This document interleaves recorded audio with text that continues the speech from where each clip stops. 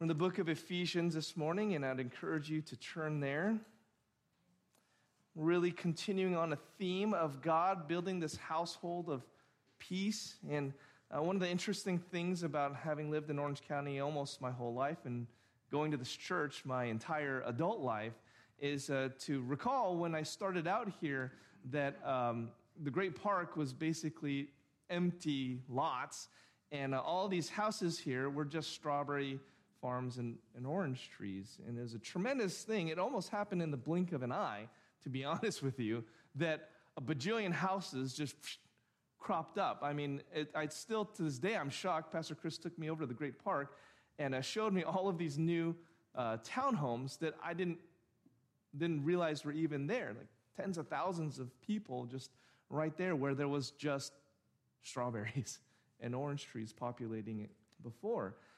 And something like that doesn't happen without a lot of planning and a lot of preparing. You don't have something grow together like that without someone putting that together. Now, I'm not trying to get into Irvine politics or anything like that, but for sure, those who wanted this to happen had a clear plan and a goal to make it happen such that really it felt like you blinked an eye, and all of a sudden, there they were, homes, dwelling places. And that's what man can do if they purpose in a unified way, all these stakeholders and politicians and Irvine Company, when they set a goal, that's what they could do, and that's what they could accomplish. Again, I'm not trying to get into the politics, whether that's good or bad or not, but what if God chose to build something? What would that be, and how would that look? And that's the question that we want to think of and talk about today is God is building something. And we saw glimmers of it in the past, in the Old Testament. But we saw the fruition and the fulfillment of it in the New Testament. Now today we're going to talk about the temple, actually. And I think really to embrace and appreciate what Paul says in verses 17 through 22, but especially verse 20 through 22, we have to have an appreciation for what they would have thought of when they thought of the temple of God. And so we're going to do a quick history lesson, all right? I know that part of what we do on Sunday mornings is to help you understand the Bible better for yourself, and that means that I like to inform you, and it's the need of the pastor to inform you of any kind of context that would help you to put yourself in sort of the expectation and the seat of the audience. So we're going to talk a little bit about the temple and the Holy Temple. It's really interesting to me. There's a lot of things going on right now, actually, about the temple or a temple in Jerusalem. But we're going to talk and go back way to the time of David and Solomon. The temple would become one of the most iconic symbols of the Jewish religion. It was certainly the largest and most grand and historically significant object of the Jewish religion. And it was still standing at the time of Paul. But the one who had built the first temple in Israel was a man by the name of Solomon. You may have heard of him. He was the wisest man to ever walk the planet besides Jesus himself. He was the son of David, the first true righteous king of Israel. Now, David wanted to build a temple for the Lord, but his hands were too bloody, the Lord said, and he'd done a lot of not so great things, and so God told David, Solomon, your son, is going to build it. Well, Solomon indeed built a glorious temple that was going to be the centerpiece not only of the nation, but of the religion, the Jewish religion. And it's interesting or significant that the Jews were not like other religions of the time. Other religions of the time, you just find a hill, you could build a little altar, and you can see pictures of that to this day, and you could worship whatever god you wanted or many gods at this altar, and they'd be built on these high places wherever you went. They still find them to this day. But it was almost as if Yahweh, the God of Israel, was saying, I am not a God of many places and many faces. There is only one God, and the place that I choose to dwell is in Jerusalem, and there's only going to be one way to worship me, and that is through the temple sacrifices. That's it. Not many places, not many temples, just one, and it would be this temple that Solomon built. It took 7 years to build it. It was gigantic. At its height, it was 20 stories tall. which is, if you think about it, without cranes and without any modern technology to build that, was quite a feat. It was beautiful. The finest craftsmen had a hand in all the decorations. It was made of the best lumber and stone, and maybe most significant, it was completely overlaid with gold, inside and outside. David contributed 100,000 talents of gold. We're not exactly sure how much a talent was in terms of a weight. It's possible up to the weight of an average person, which would estimate between 3,500 to 4,000 tons. That would be over $120 billion worth of gold in today's money. That's what David contributed to build this temple and just have everything covered in gold. And of course, again, the function of it was to be the center of Jewish religion, Jewish worship, and sacrifices were to be made in its courtyards. Prayers and offerings were to be made daily. Once a year, the high priest would enter the Holy of Holies, the deepest part of the building, where he could only go this one day of the year, the Day of Atonement, and offer sacrifice for the sins of Israel. And in this Holy of Holies was the Ark of the Covenant and the mercy seat of God. And that's actually the place where God said he dwells, is there in the Holy of Holies, above the mercy seat, where the high priest would offer sacrifice once a year.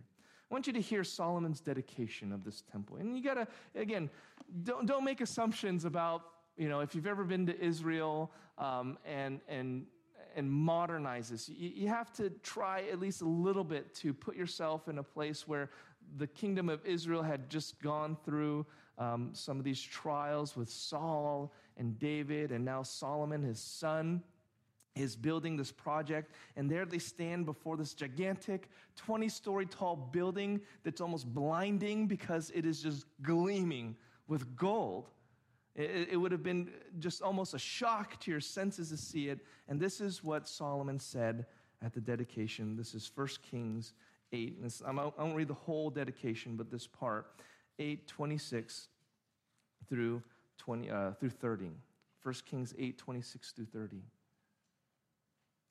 Now, therefore, O God of Israel, let your word be confirmed, which you have spoken to your servant David, my father. But will God indeed dwell on the earth? Behold, heaven and the highest heaven cannot contain you. How much less this house that I have built? Yet have regard to the prayer of your servant and to his plea, O Yahweh, my God, listening to the cry and to the prayer that your servant prays before you this day, that your eyes may be open night and day towards this house, the place of which you have said, my name shall be there, that you may listen to the prayer that your servant offers toward this place, and listen to the plea of your servant and of your people Israel when they pray toward this place, and listen in heaven, your dwelling place, and when you hear, forgive. If a man sins against his neighbor and is made to take an oath and comes and swears his oath before your altar in this house, then hear in heaven and act and judge your servants, condemning the guilty by bringing his conduct on his own head and vindicating the righteous by rewarding him according to his righteousness. When your people Israel are defeated before the enemy because they have sinned against you, and if they turn again to you and acknowledge your name and pray and plead with you in this house, then hear in heaven and forgive the sin of your people Israel and bring them again to the land that you gave to their fathers. So on it goes, that the temple would be this place of confession, of repentance, of righteousness, that everyone was to look to the temple as the reason that they could have hope, because maybe I did screw up. Maybe I did treat someone poorly. Maybe someone treated me poorly. But when I think about the fact that God would choose to dwell among us in the temple, I know that there can be forgiveness, that there can be hope and a chance to do better. Look, especially verse 41. Likewise, when a foreigner, that is a non-Jewish person, a Gentile, who is not of your people Israel, comes from a far country for your name's sake, for they shall hear of your great name and your mighty hand and of your outstretched arm. When he comes and prays towards this house, here in heaven, your dwelling place, and do according to all for which the foreigner calls to you, in order that all the peoples of the earth may know your name and fear you, as do your people Israel, and that they may know that this house that I have built is called by your name. In other words, this was also to be a place for the world to come and see that God is a God who cares for his people, that is there to serve and minister even to any who would humble themselves before him. Now, this temple that Solomon built, it stood for about 400 years until it was destroyed by the Babylonians in 586 BC. The Israelites, they had become so wicked. They profaned the temple that God dwelt in that so profusely, and after getting so many chances to repent, that God used a very wicked nation, the Babylonians, to come and destroy Jerusalem and the temple, and it was devastating. But what was worse than the devastation that the Babylonians brought, and they murdered and they killed and they pillaged and all, they set it on fire, they took away all the gold and brought it to Babylon. The worst part about it, though, was in Ezekiel. He tells us, or gives us this image of the presence of God leaving the temple. That is the most discouraging, disheartening picture, is that God was saying, you have forsaken me so much. I need to turn my back on you that you might learn to repent. And God did promise that though they were exiled into Babylon, men like Daniel and Shadrach, Meshach, and Abednego, that was discipline, not eternal judgment.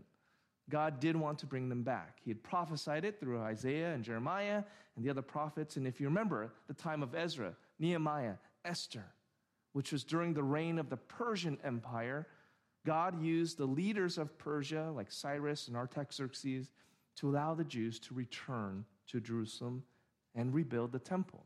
And the second temple was rebuilt and dedicated in 516 BC, so about 70 years after the destruction. Now, it didn't have the grandeur of the first temple. They didn't have $120 billion worth of gold to overlay everything. It wasn't quite as big. It didn't even have the Ark of the Covenant in it anymore. But it was there, at least. Again, a visual reminder of God's faithfulness. And the people did start worshiping through the sacrifices again. But even at the end of Ezra and Nehemiah, you get the picture that almost as soon as the temple was built and dedicated, their hearts were immediately going astray. And it doesn't last long, the excitement, enthusiasm of being back in Jerusalem, and we can worship at the temple again. Almost immediately, the Israelites lost faith, and the prophets went silent. And so you have a gap between Malachi and Matthew in your Bibles that is not just a page, but hundreds of years where the prophets were silent. And the way the Old Testament ends, it's not on some victorious note, but the sense that something is broken and it's waiting to be fixed. Now, hundreds of years of history go by. Israel never regains a status as an independent nation. They were under Persia, and then when the Persians were defeated by the Greeks, they were under the Greeks, and when the Greeks were defeated by the Romans, they were under the Romans. And throughout those 400 years or so, the temple, it just went through this cycle of being either ignored, built up, or defiled, but never really truly embodying that center of Jewish worship that it should be. Certainly not the kind of fulfillment of the kind of prayer that Solomon prayed in 1 Kings chapter 8. So, finally, though, a treacherous, murderous man by the name of Herod, he gained the favor of the Romans. He was allowed to rule over the province of Judea, which was the name of that region that the Romans had given to it. And Herod was allowed to do or have a lot of power in his little kingdom underneath the Roman Empire, including killing his own relatives, killing children, and towards the end of his life, wanting to establish a legacy, he invested himself and invested the people's money into a number of building projects, and the chief among them was improving the temple. This is what Josephus, who was a historian that lived around the time of Jesus, this is what he said about this. He said, "And now Herod, in the 18th year of his reign, and after the acts already mentioned, undertook a very great work, that is, to build of himself the temple of God, and make it larger in compass, and to raise it to a most magnificent altitude, as esteeming it to be the most glorious of all his actions, as it really was, to bring it to perfection, and that this would be sufficient for an everlasting memorial of him." Now, when you read that, it is like the opposite of everything Solomon prayed in 1 Kings 8. Like, there's humility with Solomon. This is a place where God will dwell, but could God even dwell in this little house I built for him? But let it be a place where people can find, confession, repentance. Let it be a place where foreigners can come and have their prayers heard. And what did Herod want? He wanted a gigantic monument to his ego. The temple of God. He wanted it to be a temple of Herod, except in name. And that is exactly what he did. And on the one hand, if you're just looking at it in a very neutral way, it was an impressive feat to improve the temple itself, which is the building, and also the whole compound. He enlarged the courtyards. He included a courtyard of the Gentiles, a courtyard of the women, and then a courtyard where the normal courtyard where everyone except for Gentiles and women could go. He used decorative stones to beautify it. Of course, it didn't have a ton of gold either at this time, so it didn't overlay everything with gold. But he did beautify it, and there's some very impressively large stones that he cut from a local quarry and used to build up and out the temple. We'll talk about that in a second. Now, part of Herod's renovations, like I said, was building this courtyard for Gentiles to enter. But it was the furthest away, for where the action is happening. And they weren't allowed any closer. It's interesting, in 1871, they discovered a stone with this engraving near a courtyard on the Temple Mount. And this is what it said, not in English, but in Greek, but translated to English. "Let no foreigner enter within the parapet and the partition which surrounds the temple precincts. Anyone caught violating will be held accountable for his ensuing death." So this, we imagine, was dated to the time of Herod. It had to have been to talk about a Gentile courtyard.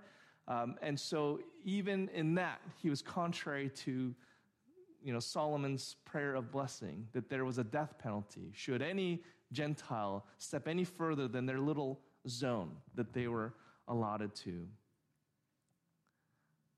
All in all, it was a monument to Herod's vision of a glorious house of God, the kind of God that would approve of a selfish, greedy, murderous man like him would dwell in, but not the God of Abraham, Isaac, and Jacob. By the time of Jesus then and his ministry, it was filled with self-righteous Pharisees and scribes, crooked and corrupt priests, and money. Lots and lots of money. Because what Herod had built was an altar to himself, it was filled with people who would worship the God that Herod worshipped, which is self. And again, when you contrast that with Solomon's prayer, it is not the place that it ought to have been. So on the one hand, you would have been impressed. In fact, what did the disciples say in Mark 13, 1 and 2? They're walking near the temple, and the disciples say, "Look what beautiful stones on this temple." They're impressed, and they want Jesus to be impressed too. But Jesus' response to them is, "Oh, you see this temple? There's coming a day when not even one stone will be laid upon another." In other words, he prophesied the destruction of that temple. Not only did he go on to prophesy the destruction of the temple, the destruction of the world. So he uses it as a linchpin to a conversation about how everything will be destroyed except the people of God. And the reason that right now, 2022 still, right? that there's no temple of Herod sitting on the Temple Mount in Jerusalem is because in 70 AD, the Romans destroyed that temple just a few years after Paul was beheaded for his faith. So Paul did not see the destruction of this temple. So when he wrote Ephesians, he still had that temple in mind. So when I bring all of this up, it's to say that when Paul talks about Jews and Gentiles, not only having peace with each other, they're having peace with God, which we've talked about for a few weeks now.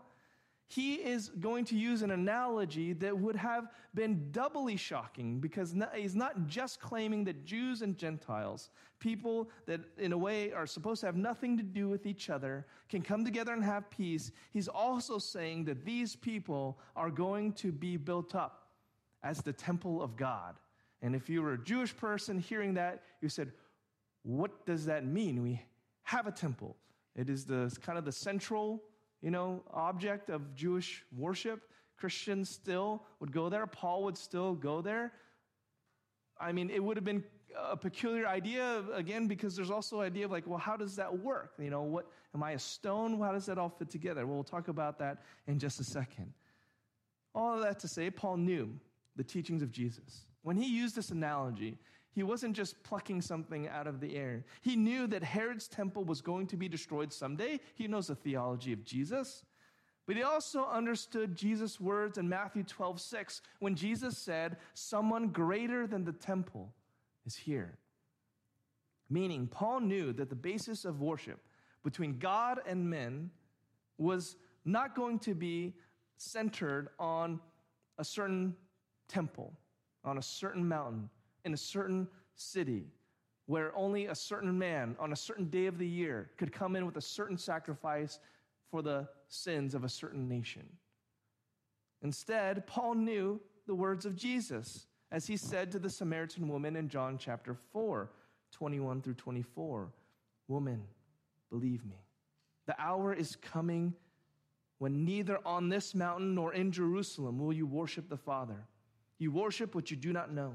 We worship what we know, for salvation is from the Jews. But the hour is coming and is now here when the true worshipers will worship the Father in spirit and truth. For the Father is seeking such people to worship him. God is spirit, and those who worship him must worship in spirit and truth. You and I take it for granted that we can worship God without a temple. But for those early believers, that was anything but an assumption. They're just learning this for the first time. We tell you all the time, Pastor Chris and I, we're a body of Christ, we're a family of God, all these things. And you've heard it over and over again. But for them, when they first read it, they would have been, what? Read that part again, because likely someone was reading this letter to the church in Ephesus and the other churches. And they're actually, everything that Paul would have been saying, their just minds would have been blown, because no one's ever said this before. So everything would have been just shocking to them. You almost wish it's like watching a good movie the first time, and you wish you could reset your brain and watch it again as you could the first time. I mean, in a way, I wish I could do that and just think like, this is crazy, Paul. What are you saying? Jews and Gentiles together in one household, and that we are the temple of God? Yes.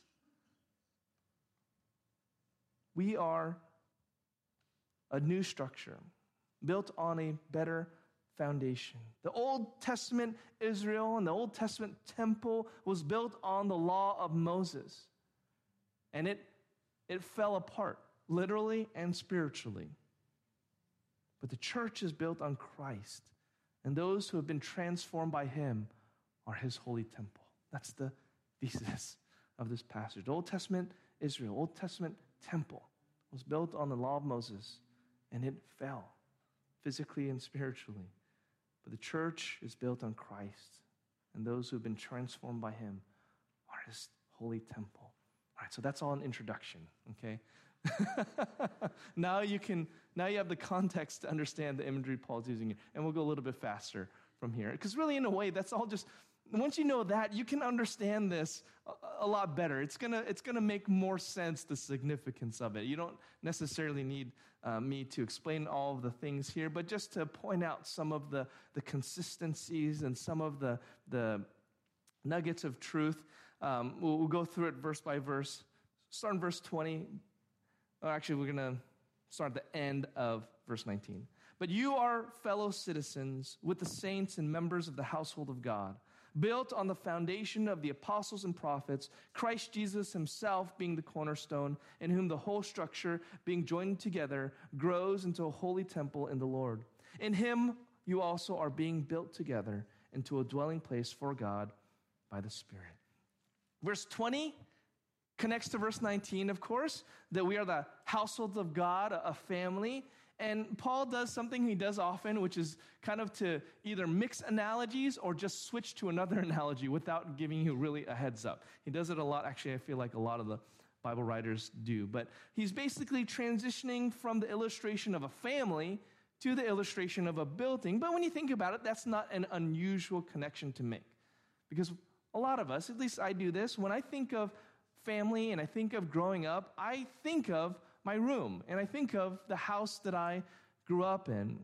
It's a very natural context. It's not that the house has anything to do with connecting you, biologically to your parents and your siblings, but, the house, the structure of it is sort of symbolic of your home life, good or bad.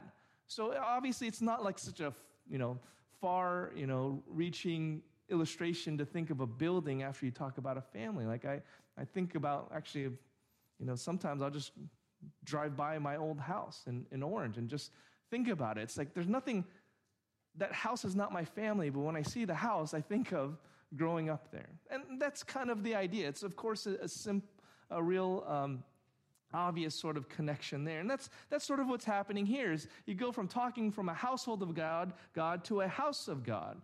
So the newly formed family of God, made of both Jews and Gentiles together, they live in a house, you could say, that is built on the foundation of the apostles and the prophets. In other words, the church, as a newly created group, family, unit, has as its foundation, we'll say, the first missionaries and preachers. That's what the apostles and the prophets were. They were the first missionaries and preachers. What is an apostle? An apostle literally means, in Greek, a sent one. And in fact, the closest English word would be missionary, someone who is sent for some purpose, particularly someone that is sent by a church to do some kind of church purpose, accomplish some kind of purpose for the church. So actually the apostle really, the word missionary is not in the Bible at all, but apostle comes very close to that meaning. Now there's essentially, I would say, 3 different groups that are called apostles in the New Testament. It's not an Old Testament word, it's a New Testament word. In Acts chapter 1, verse 22, you don't have to turn to all these, but if you want to make sure I'm on point here, you can write them down. Acts 1:22. Remember the 11 disciples, 11 because Judas Iscariot had killed himself. The 11 disciples wanted to replace Judas with another person to make it 12 again. And so they identified a gentleman, or they were going to identify some gentlemen to be candidates for apostleship.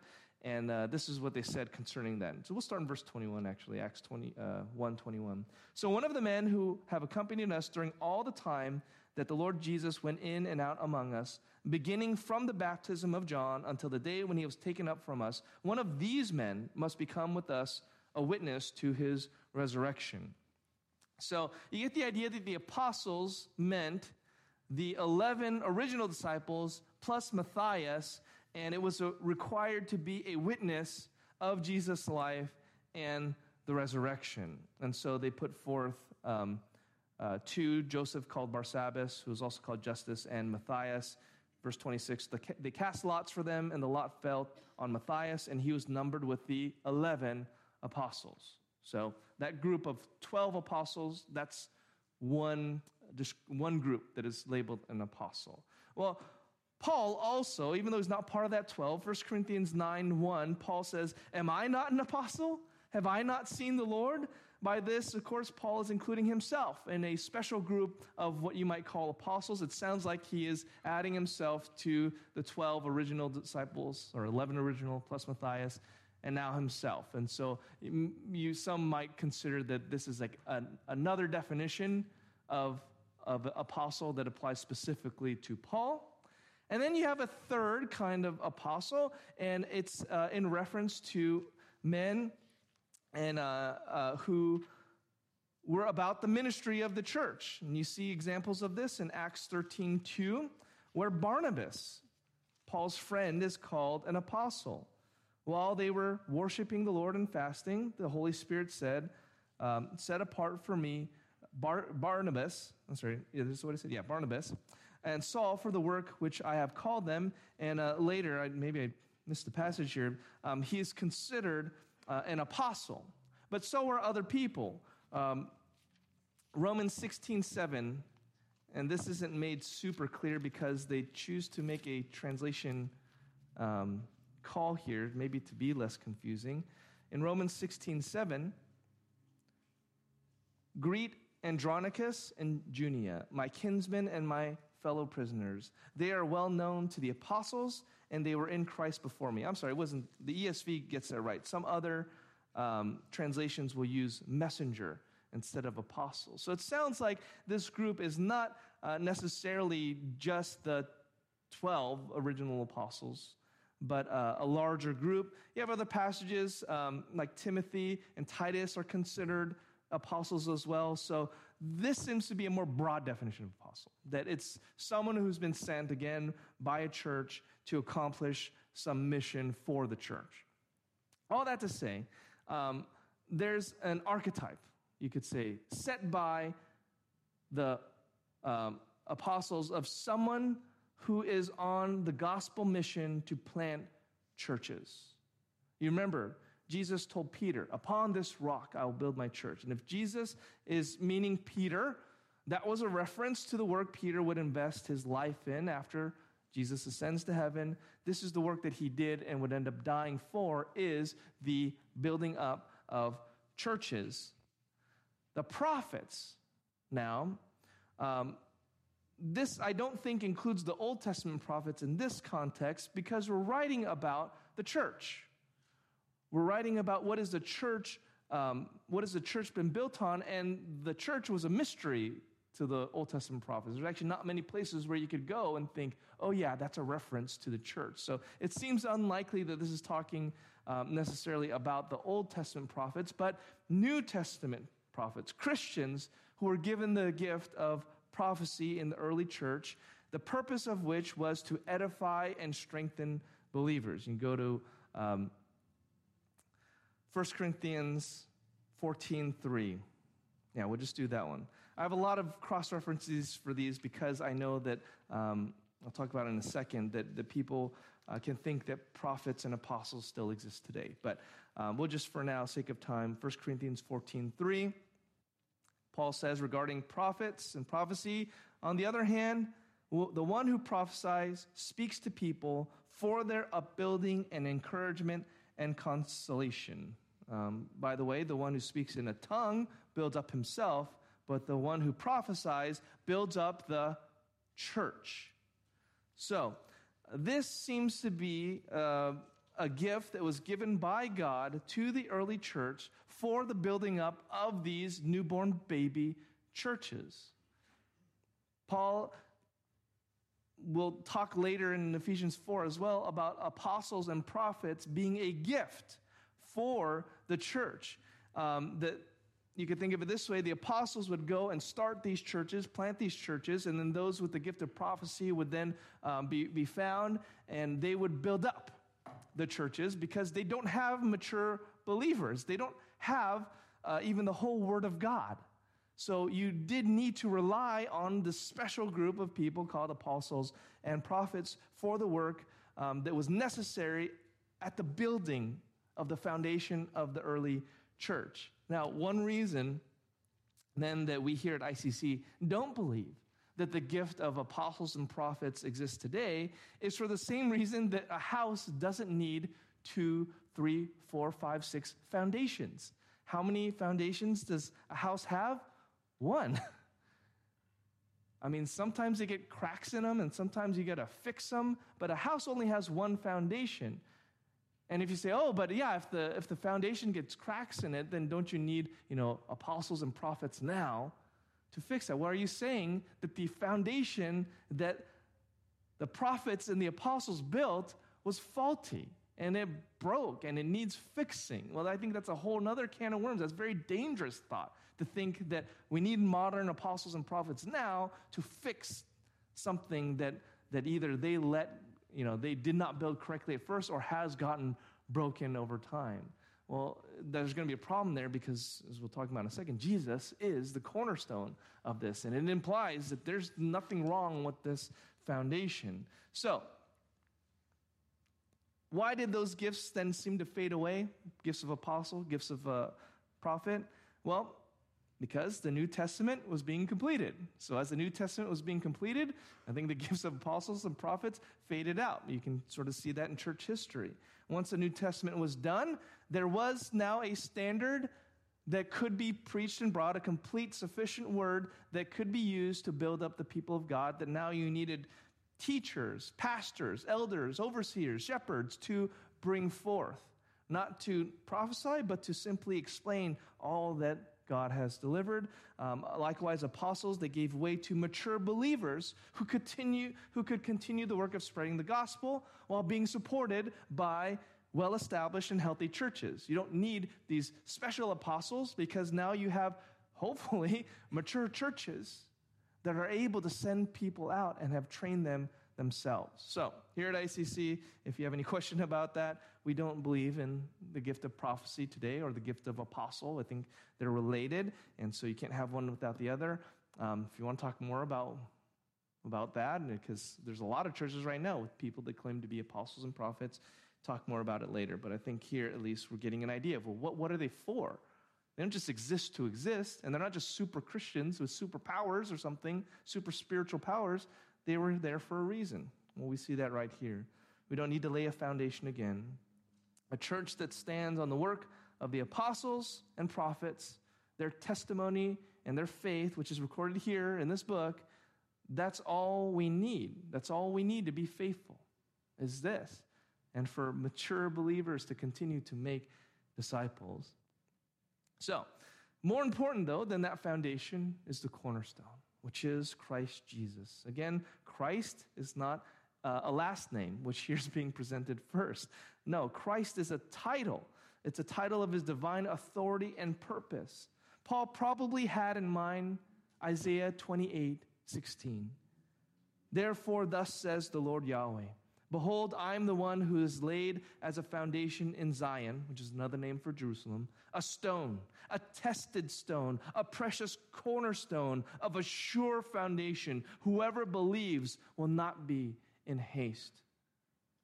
A cornerstone is the first stone that is laid on a building project. And it's the stone that every other stone will be measured against. So a cornerstone has to be perfect in all of its angles and geometry. Every angle must be perfect. Where it is laid must be perfect. And if every stone laid against it is truly square to it, the next stone will be square, and the next stone, and the next stone, until it's complete. And when it is complete, then you will have a perfectly square, and actually the temple building itself was a relatively square building. It would stand.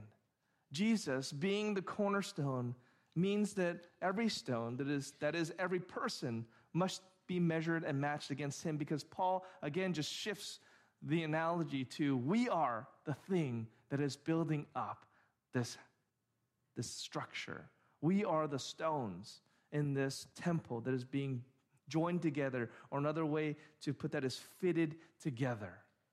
Now, it's interesting. They didn't use mortar. If you use mortar in building stuff, you can get away with your bricks not being exactly the same size or being a little bit chipped, because the mortar kind of just fills in the gaps, right? So it'll cover a lot of sins in terms of your building project. So mortar, if you have mortar, then you can not necessarily have perfect bricks, right? But this temple was built with stones what they call like dry building, no mortar. It was just the stones stacked one on top of the other. And you can even now see some places, as an example, where the stones were, if they haven't eroded a lot, you can't hardly fit a piece of paper in between these stones because they're so finely fit together. In fact, Herod's temple had some real feats of engineering and construction. Again, they didn't have all the technology that we did or that we do now. Yet those engineers, they cut huge stones, 160,000 pounds, one of these stones that they found. And somehow they got this 160,000 pound stone. Not only did they cut it very precisely, but they laid it down 100 feet in the air, right? Exactly where it needed to be. Very precise. So the stone not only has to be cut perfectly, it has to be laid perfectly, intentionally. And maybe that's what Paul had in mind as he wrote this, except that the structure being built, of course, is not a physical house, but it's a spiritual one. And Jesus is the perfect cornerstone for this building because he is the perfect man and God in one. So he is the one that stands fixed for this foundation to be built. He is the standard by which every person in every church must be measured against and must be built upon, lest it be askew, lest it be in risk of falling. Because if you start, like a lot of things, if you start misaligning the one stone, then the next stone will be a little bit more misaligned, and so on until you have a structure that it's not standing at all. Now, what's, again, very interesting, Paul mixes another sort of analogy, or a word that kind of mixes analogy, because he says that this structure being joined together, and that's just the process of fitting these stones on top of each other, it grows into a holy temple in the Lord. The word grows is like a biological process. You think of bacteria in a little petri dish and how it just seems to spread so quickly. It's an organic process. It's something that a living thing does. In other words, this is not an engineering project. You're not an engineering project. You're not just a stone, a nameless stone like any other. God is bringing actively people together now intentionally, individuals, human beings who are alive from every part of the world, choosing them, fitting them, placing them very carefully where he wants them to belong in his plan and purpose as part of a family and people of God. And it's something that is active and living. It's a beautiful thing that you can imagine, like a really nice building being put together. But the true architects, they're not just making buildings, they're making art. And if you talk to an architect, they're always looking for both the form and the function of it. And you could sort of see it that way, that what we're being built into, it's just not like you're interchangeable with another stone. It's not that God is just picking up things and kind of, well, that's good enough. The idea is a very deliberate, personal, living process that is not complete even yet. The word for temple here in holy temple, it's the word naos, N-A-O-S, if you're writing that down in English, N-A-O-S. And this doesn't refer just to the whole temple compound. There's actually hieros, which would be the whole temple compound. This word refers specifically to the actual building. And actually not just the actual building, but even the Holy of Holies, the place where actually God dwelled, and the high priest would go in once a year to offer the sacrifice, where that worship occurred in the presence of God. That is what we mean by this word. It's not just the whole kind of zone there, the whole area, but it is the very place where God is to meet with. Humans, believers, are now, as a group, becoming the place where God dwells.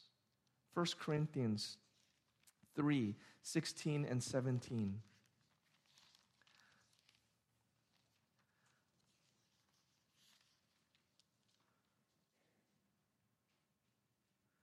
First Corinthians 3:16 and 17.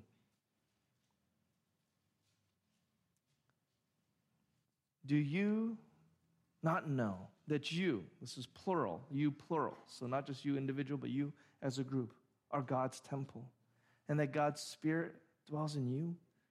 If anyone destroys God's temple, God will destroy him. For God's temple is holy, and you are that temple.